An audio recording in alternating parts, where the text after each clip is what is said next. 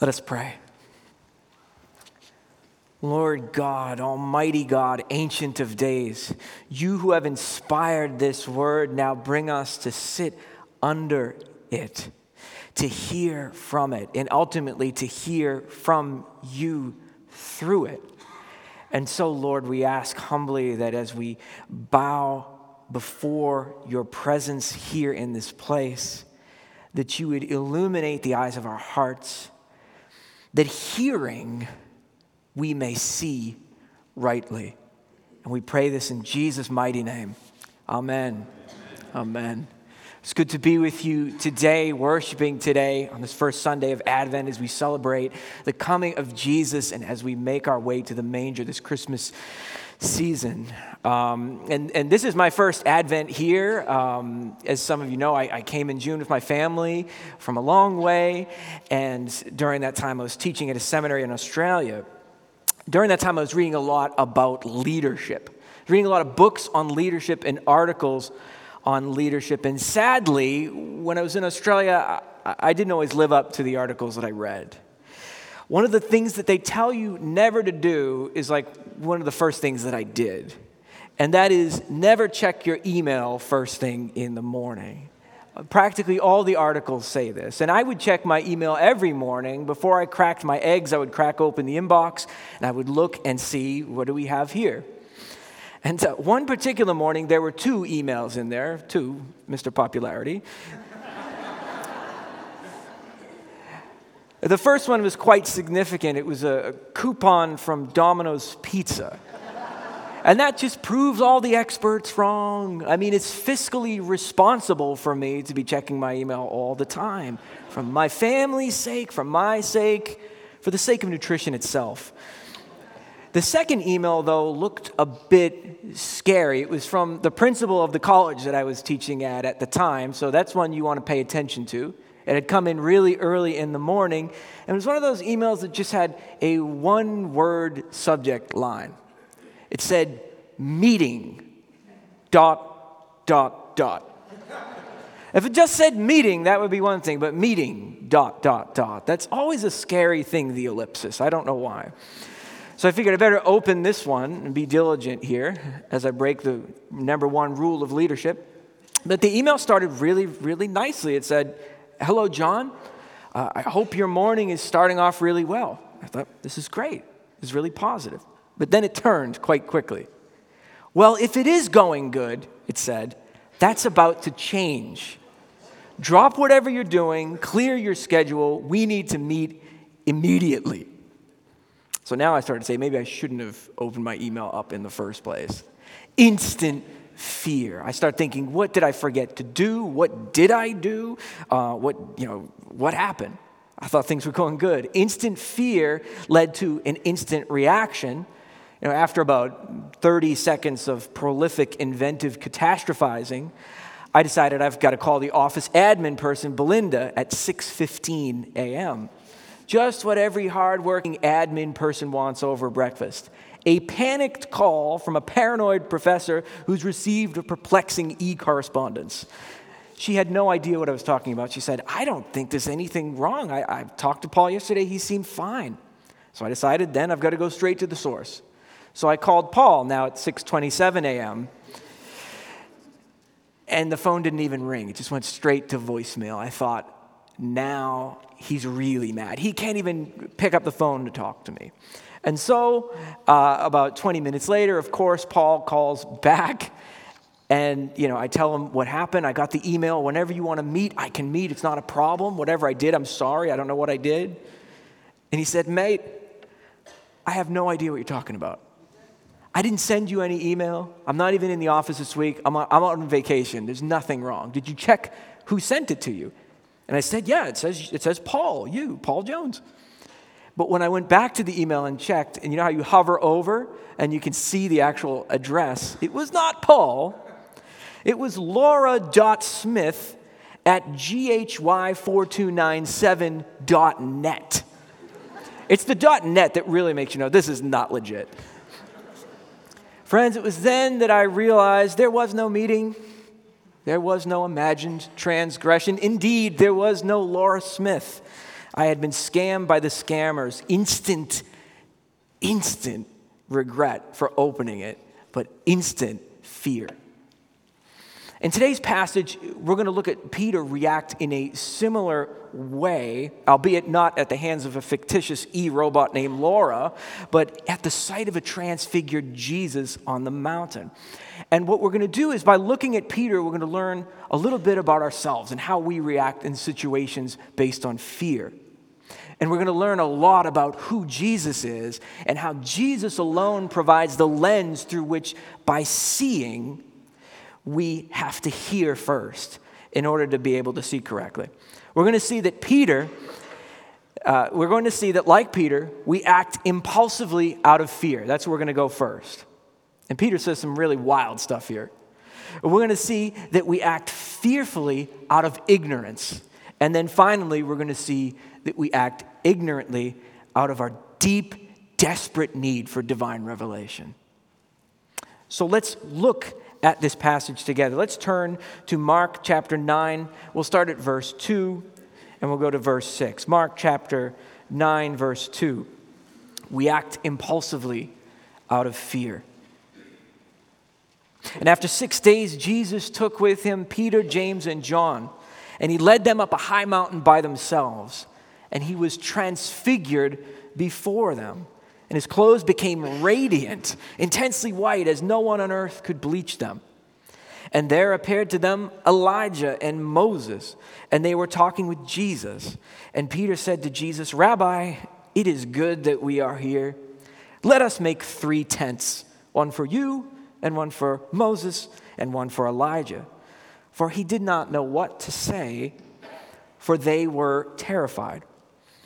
Now, as we begin to unpack this, I want to focus firstly on the fact that the text tells us that Peter, James, and John were taken up the mountain. They were led up the high mountain by Jesus. And that's significant because it shows us that actually what's happening is not for the benefit of Jesus. It's for the benefit of the disciples. Jesus wants to teach the disciples something new. It's almost as if God not only wants to transfigure and transform Jesus' physical appearance, but he wants to transform the understanding of the apostles through this act. Now, one could initially wonder, why is Peter so taken aback? Why is he so freaked out on the mountain? After all, it's Peter who in chapter 8, verse 29, has already declared to Jesus, "You are the Christ." Peter's the one who said that, not only a few verses before this. Well, it's important to remember, though, that the word Christ simply means anointed one. It is not a synonym for divine. Christ is the Greek translation of Messiah, and the Jews were expecting a Messiah, of course, and Peter is identifying Jesus as the Messiah. But in saying Christ or Messiah, the ancient Jews did not think like we do that the Christ is God. The Jews are expecting a human figure, the Messiah, the anointed one, to come and lead them into a time of blessing at the end times through which Israel would be a blessing to the world. That's what the Jews are expecting from a Messiah. What really ruffles Peter on this mountain is the fact that Jesus is shining. He's glowing with this luminous, bright, white light. And what is the significance of that? Actually, it says in the text, a light that nobody on earth could achieve by bleaching. Well, throughout the New Testament, the angels and the righteous in heaven are always depicted as wearing bright, shining white garments or enshrined in light. And in Psalm 104, God himself, it says, is wrapped in light as with a garment. So what we have here is Peter, who already knew that Jesus was the Christ, making the connection now, fearfully, that the one who is the Christ is also God. And Peter had no category for that. And so what does Peter do? He just kind of thinks about things for a while and remains silent.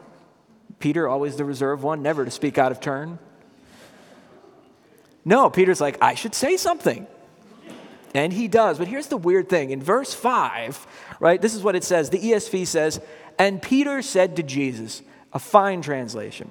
But actually, literally what's in the Greek, there's an extra word. And it's actually literally, and Peter answered and said to Jesus. Or Peter responded and said to Jesus. Now, why is that significant? Why would I bring that up in a sermon? Is it just because I'm a geek who likes to talk about Greek? Yes and no. It's usually that when we see this Greek rendering, it's someone asking Jesus a question, and then Jesus answers and says to them whatever he's going to say. In other words, someone's directly speaking to Jesus, and Jesus directly responds. But here's the thing in this passage. The narrative has Jesus, Moses, and Elijah having a weird, luminescent conversation, and Peter is not part of that conversation. And yet the text says Peter responded. He spoke into that conversation. His first impulse, based on fear, was to respond. Mark 9, verse 6 says Peter didn't know how to respond. So I guess Peter said, I'm just going to do it anyway. Luke's, and many of us, right, would do the same thing. Luke's version is actually even more comical. In Luke 9:33, it says, Peter did not know what he said. Right? He didn't know what to say, and he didn't know after he said it what he even said. It just sort of came out. This is another instance of no filter Peter, just kind of making an appearance here. Why the impulsiveness? Text tells us. They were terrified. Like us, Peter speaks impulsively out of fear. Think of the times that you might have spoken impulsively out of fear. The result, I'm sure, is not your shining moment. It's not your personal best. Right? I think of some societal things that we have that we all partook in when we had the great toilet paper caper when COVID first hit. We feared and then went to the store and stocked up on all sorts of stuff, and then the shelves were empty.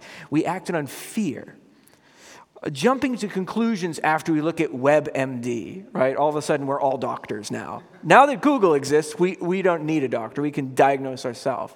It's the worst thing. It's nothing. It's everything, right? Instead of having all the information, we act on fear and limited information, and we act impulsively. Receiving an email, a real one, from your real boss or colleague, right? Have you ever done this? And there's a letter that you should have maybe written but not sent, but you sent it. You respond in haste. Maybe the email rubs you the wrong way, and you respond. You come across as angry or arrogant or foolish. And then you go back and read the original email and realize you read it totally wrong. It wasn't as bad as you thought, and now you feel foolish because you've acted impulsively.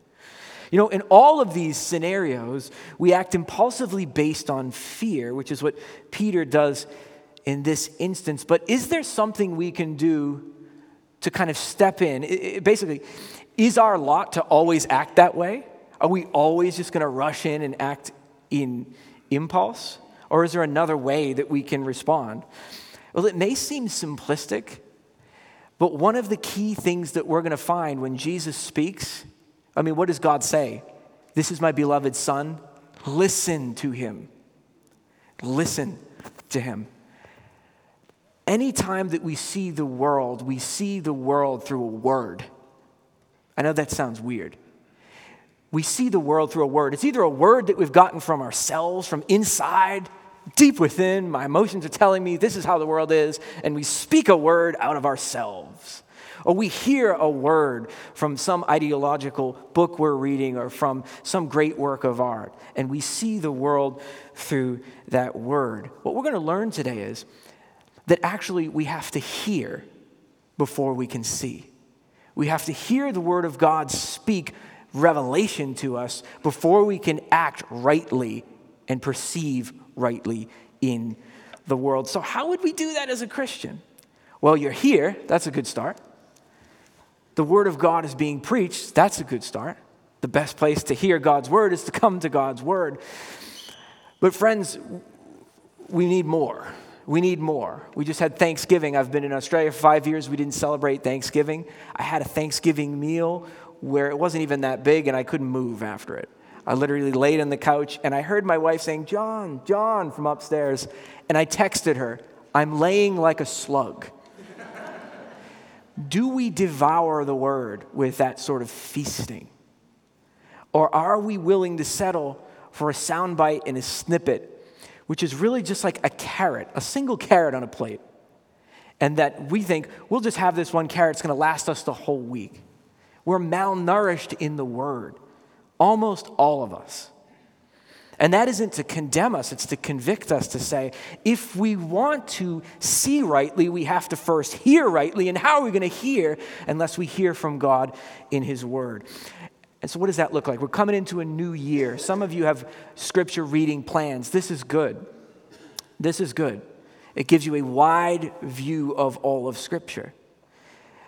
But if we read very broadly and not very deeply, we run the risk of not having the information and revelation we need and the clarity we need to respond in those moments of fear out of hearing God's word. How do we know God's word? We read it, but we have to study it. Now, some people say, of course you'd say that. You've been a professor for 10 years. You like to study, John. We have this idea that studying God's word is unspiritual, but devotional reading of God's word is unstudious. But I want to suggest that if every word, as Jesus said, in this book is breathed from the mouth of God by his Holy Spirit, and that the content of this book is not kind of magical spells or just magical words, but words and sentences and ideas expressed by God, then the deep, studious engagement with God's word is not anti-spiritual, it's the most spiritual thing we can be doing. To be in the word broadly is good. To be studying the word is not a spiritual drag, it's a spiritual discipline. And it will give you a feast that will sustain you and feed you, and it will be the listening lens that you need so that when impulse strikes, when fear strikes, you're not just coming from within inside of you with whatever word you can bring, but you're coming from the very word of God as it's etched upon your soul. Peter speaks impulsively out of fear. That's the first thing. Secondly, Peter speaks fearfully out of ignorance. Verse 5. Read verse 5 with me. Answering, Peter said to Jesus, "Rabbi, it is good for us to be here. Let us make 3 tents, one for you and one for Moses and one for Elijah." Now, this is a weird passage. You have a glowing Jesus next to some visionary characters, and people like, how did Peter know it was Elijah and Moses? Right? Like, they didn't have a yearbook where they could be like, yep, it's the beard, that's Moses, and then, this is Elijah, he wore that robe. It's a mystery, right? So it's this weird passage, this very peculiar passage. But actually, if you asked a Jew in the day, what is the deal with Moses and Elijah? Why those two? Out of all the people it could have been, why not David? Why not Jeremiah? Why not Isaiah? Why not Habakkuk? Ezekiel? Why Moses and Elijah? Actually, the Jews of that day would tell you these 2 people in particular are the exact specific people that we expect before the Messiah returns. These 2 people, Moses and Elijah. And we're going to parse that out a bit. But practically speaking, what does their presence achieve? I want to say 2 things. I want to say that it clarifies who Jesus is not, and it verifies who Jesus is. It clarifies who Jesus is not. On a practical level, the presence of Elijah and Moses next to Jesus shows that Jesus is not either Moses or Elijah. Now, why would that matter? Well, earlier in Mark chapter 8, verses 28 through 29, when Jesus asked Peter, hey, who do people say that I am? Who is one of the people that they say that Jesus is? Peter says, some say Elijah. Now, in virtue of Jesus standing next to these 2 figures, Jesus, by contrast, is clarified. He is not Elijah or Moses. He's someone else. He's the Messiah, who those figures prepare the way for and point to. Next, their presence verifies who Jesus is. This is because within Judaism, these 2 figures, as I say in particular, were expected before the Messiah returned. How can I say that? 2 verses in the Old Testament. Malachi 4, verses 4 through 5, and Deuteronomy 18, verse 50. Now, you don't have to turn there. I'll read it. These are Old Testament verses looking forward to the coming of the Messiah. These were verses that the Jews knew and read and talked about all the time in the ancient world to prepare the way for the Messiah. First Elijah and then Moses would come. Here, Malachi 4, verses 4 through 5. Remember the law of my servant Moses, the statutes and rules I commanded him at Horeb for all Israel. Hear this. Behold, I will send to you Elijah the prophet before the great and awesome day of the Lord comes. And see, Jews took that prophecy in Malachi, and it says in this passage that the scribes, at the end of this passage, the scribes were talking about how Elijah must come. Where would they get that idea? From texts like this in Malachi chapter 4, verses 4 through 5. In Deuteronomy 18, verse 15, while Moses is talking to Israel, he says this to Israel, looking forward to the future. The Lord your God will raise up for you a prophet like me from among you, from your brothers. It is to him that you shall listen. And in Judaism, the prophet who is like Moses was prophesied to come at the time of the Messiah. And it's interesting. Look at how that passage ends. It is to him you shall listen. What do we hear at the end of our passage? We hear, behold, my beloved son, listen to him. This is Jesus, not just alongside the law and alongside the prophets. This is Jesus summing up the law represented through Moses and summing up the prophets represented through Elijah. He's the fulfillment and completion of them. He's not them. Now, Peter's response here, I say, is ignorant. And I don't mean that as an insult. How could he have known what's happening? Nobody knew at the time, right? And neither would we. But Peter responds, and in his response, something telling is there. We start to see how Peter thinks inside. What is his suggestion? It's this weird suggestion. Hey, let me set up 3 tents. There's going to be 1 tent for Elijah, 1 tent for Moses, and 1 tent for Jesus. Now, that just seems like a quirky, weird suggestion, which it is.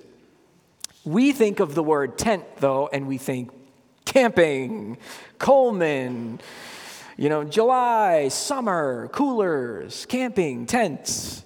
Is that what a Jew thought? I don't know. Maybe they went camping. But the Jews, when they heard the word tent here, the word tent is the same word for the word tabernacle. And the word tabernacle is highly significant for Jews because before the temple has been built in Jerusalem where God dwelt, where was God's presence with the Jews? In the tabernacle, which is a skene, a tent. It's the same word. So when the Jews are hearing this and when the Jews are saying this, it's like they're saying, let's set up Elijah in a tabernacle and Moses in a tent tabernacle and Jesus in a tabernacle. However, the New Testament, as we go on, in Hebrews 9, talks about Jesus entering through a greater tabernacle. And Jesus himself in John 1:14 is said to dwell among us in flesh. And that word dwell among us is literally tabernacled among us. Jesus himself is not only the fulfillment of the law in Moses, Jesus himself is not only the fulfillment of the prophets in Elijah and all the writing prophets as well. Jesus is the fulfillment of God's presence among us, not in a building, not in a tent, in his own body. And yet Peter wants to set up past aspects of salvation history of the Jews, past elements of the tradition in their own tents alongside Jesus as co-equal with him. And I wonder if we sometimes do the same thing in our ignorance. In our fear, we spout out strange things, and in our ignorance, we want to compartmentalize our Christ. You stay siloed, Jesus, in your own tent. That's the Jesus tent. And I've got a lot of other tents that really matter to me and that make me look good to other people and that make me a little bit less embarrassed about this weird Christian thing that I do. And those are the tents that make up the hierarchy of needs that make me a so-called complete person. And we want to bring those other tents along and keep Jesus in his place, in his right tent, so that we can invite him out every once in a while to speak into the occasion. We have to ask ourselves, is Jesus all or is Jesus only part? After all, when they raise their heads from their fear, what do they see? Their worldviews, everything else they brought to the table? Moses, Elijah? No. When they raise their heads after hearing God speak, all that they see is Jesus alone. Because Jesus alone is the listening lens that we must go to, apart from which we can't see rightly, we can't perceive correctly, and therefore we act impulsively and out of fear, and really in which we have no hope. You know, there's this thing called the Wesleyan quadrilateral. It's kind of a geeky term. And what it is, though, you might have heard of this, is that we get our theology, from the Bible, of course. We're Christians, from the Bible. But we also, we're sophisticated. We also have tradition and experience and reason. We're not, fundamentalists who just come to the Bible. We have all these other things. And it's often spoken of, and I remember hearing this when I was in college, and I remember hearing this, a lot in Australia. Look, my experience sometimes tells me a different story. It brings me a different word to look through. My experience is a better word sometimes in Scripture. My experience tells me, my neighbors, they don't agree with me on these ethical issues. Or my neighbors, they're a different religion, but they're good folks. What's the difference, right? And so maybe when Jesus says, I'm the only way, maybe my experience can kind of shape this to make this a little bit more manageable, a little bit more sophisticated. You ever get yourself thinking like that? Or tradition. I've got these traditions that I care about, religious traditions and all sorts of other ones, and they're going to shape how I read this. They're actually going to be in their own tents alongside of this. And sometimes the Bible seems unreasonable, so I'm going to use reason to make what is very unreasonable in this text reasonable and sophisticated, and there we have a complete full life, each tent set up beside each other. I want to encourage you that when you open your eyes after listening to the Lord, there is only one tabernacle. There is only one word. It's the word that speaks a better word than any word we can create in our art and our culture and all the things we congratulate ourselves for. It is the word of God spoken through the very person of Jesus Christ. Every other word is an inferior word that lets us down. We speak ignorantly, and here we'll conclude. But it's because we have a desperate need for divine revelation. We have a desperate need to hear from God. And that can only happen when God breaks in and speaks amongst all the other words that are trying to vie for our attention and affection. It's Jesus' word that speaks a better word, Hebrews says. Here, verse 7. A cloud overshadowed them, and there was a voice from the cloud, and it said, "This is my beloved Son, listen to him." And suddenly, looking around, they saw no one except Jesus only. This is my beloved Son, listen to him. You might have come today to observe the word, to look at it and hear about it.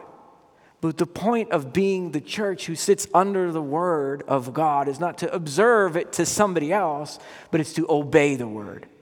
Are you prepared to obey the word of God? To let it sit over you rather than under you? To inform every other word. When Moses came down the mountain, we read about it in Exodus 34, it said his face was glowing. When he came down the first time, Moses came down with the word of God in tablets of stone. It's amazing, right? And he walked down the mountain with the word in his hand. How much better in the new covenant that when we walk down the mountain after hearing and being given a lens through which we can then see the world properly. How much better that we don't walk down with tablets of stone in our hands, but what did the disciples do? They walked down with the word next to them. Moses walked down with the word of God in stones. We walk down with Jesus, the word of God incarnate. And how does he come to us?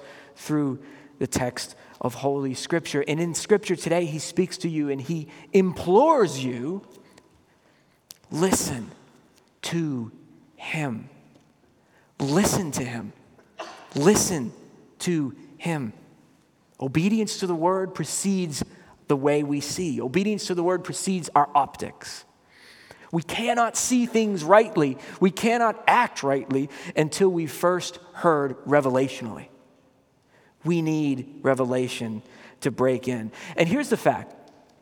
Peter is foolish. Peter is impulsive. Peter is ignorant, and so are we. And so the message today is not, so don't be foolish ever again.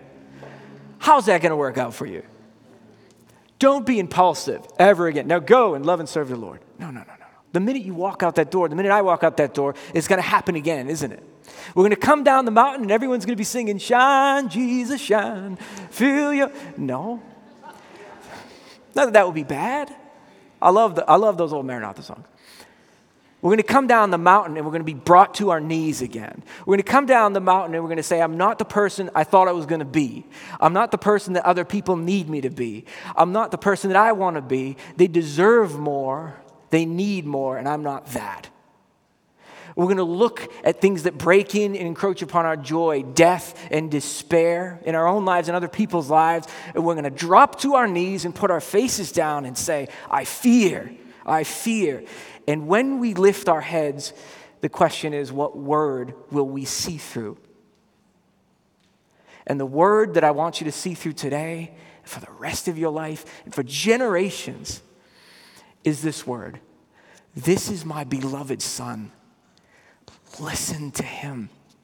And so I implore you in the name of Jesus, if you're going to listen to any word, listen first to the word of God. For only when we rightly hear can we then rightly see. Let's pray. Lord Jesus, we tremble when we read about you, and we marvel that we will someday see you face to face. But Lord, we are grateful that when we come to your word, it is not unable to mediate your covenant and person to us, but then when we come to your word through your Spirit, we meet you. And we have nothing we could add to that, Lord. And so we put our hands out in a posture of receptivity and say, Lord, we want to hear so that we can see. Help us this Advent draw greater clarity as our Christ draws near and as we await his second coming. We pray in Jesus' mighty name. Amen.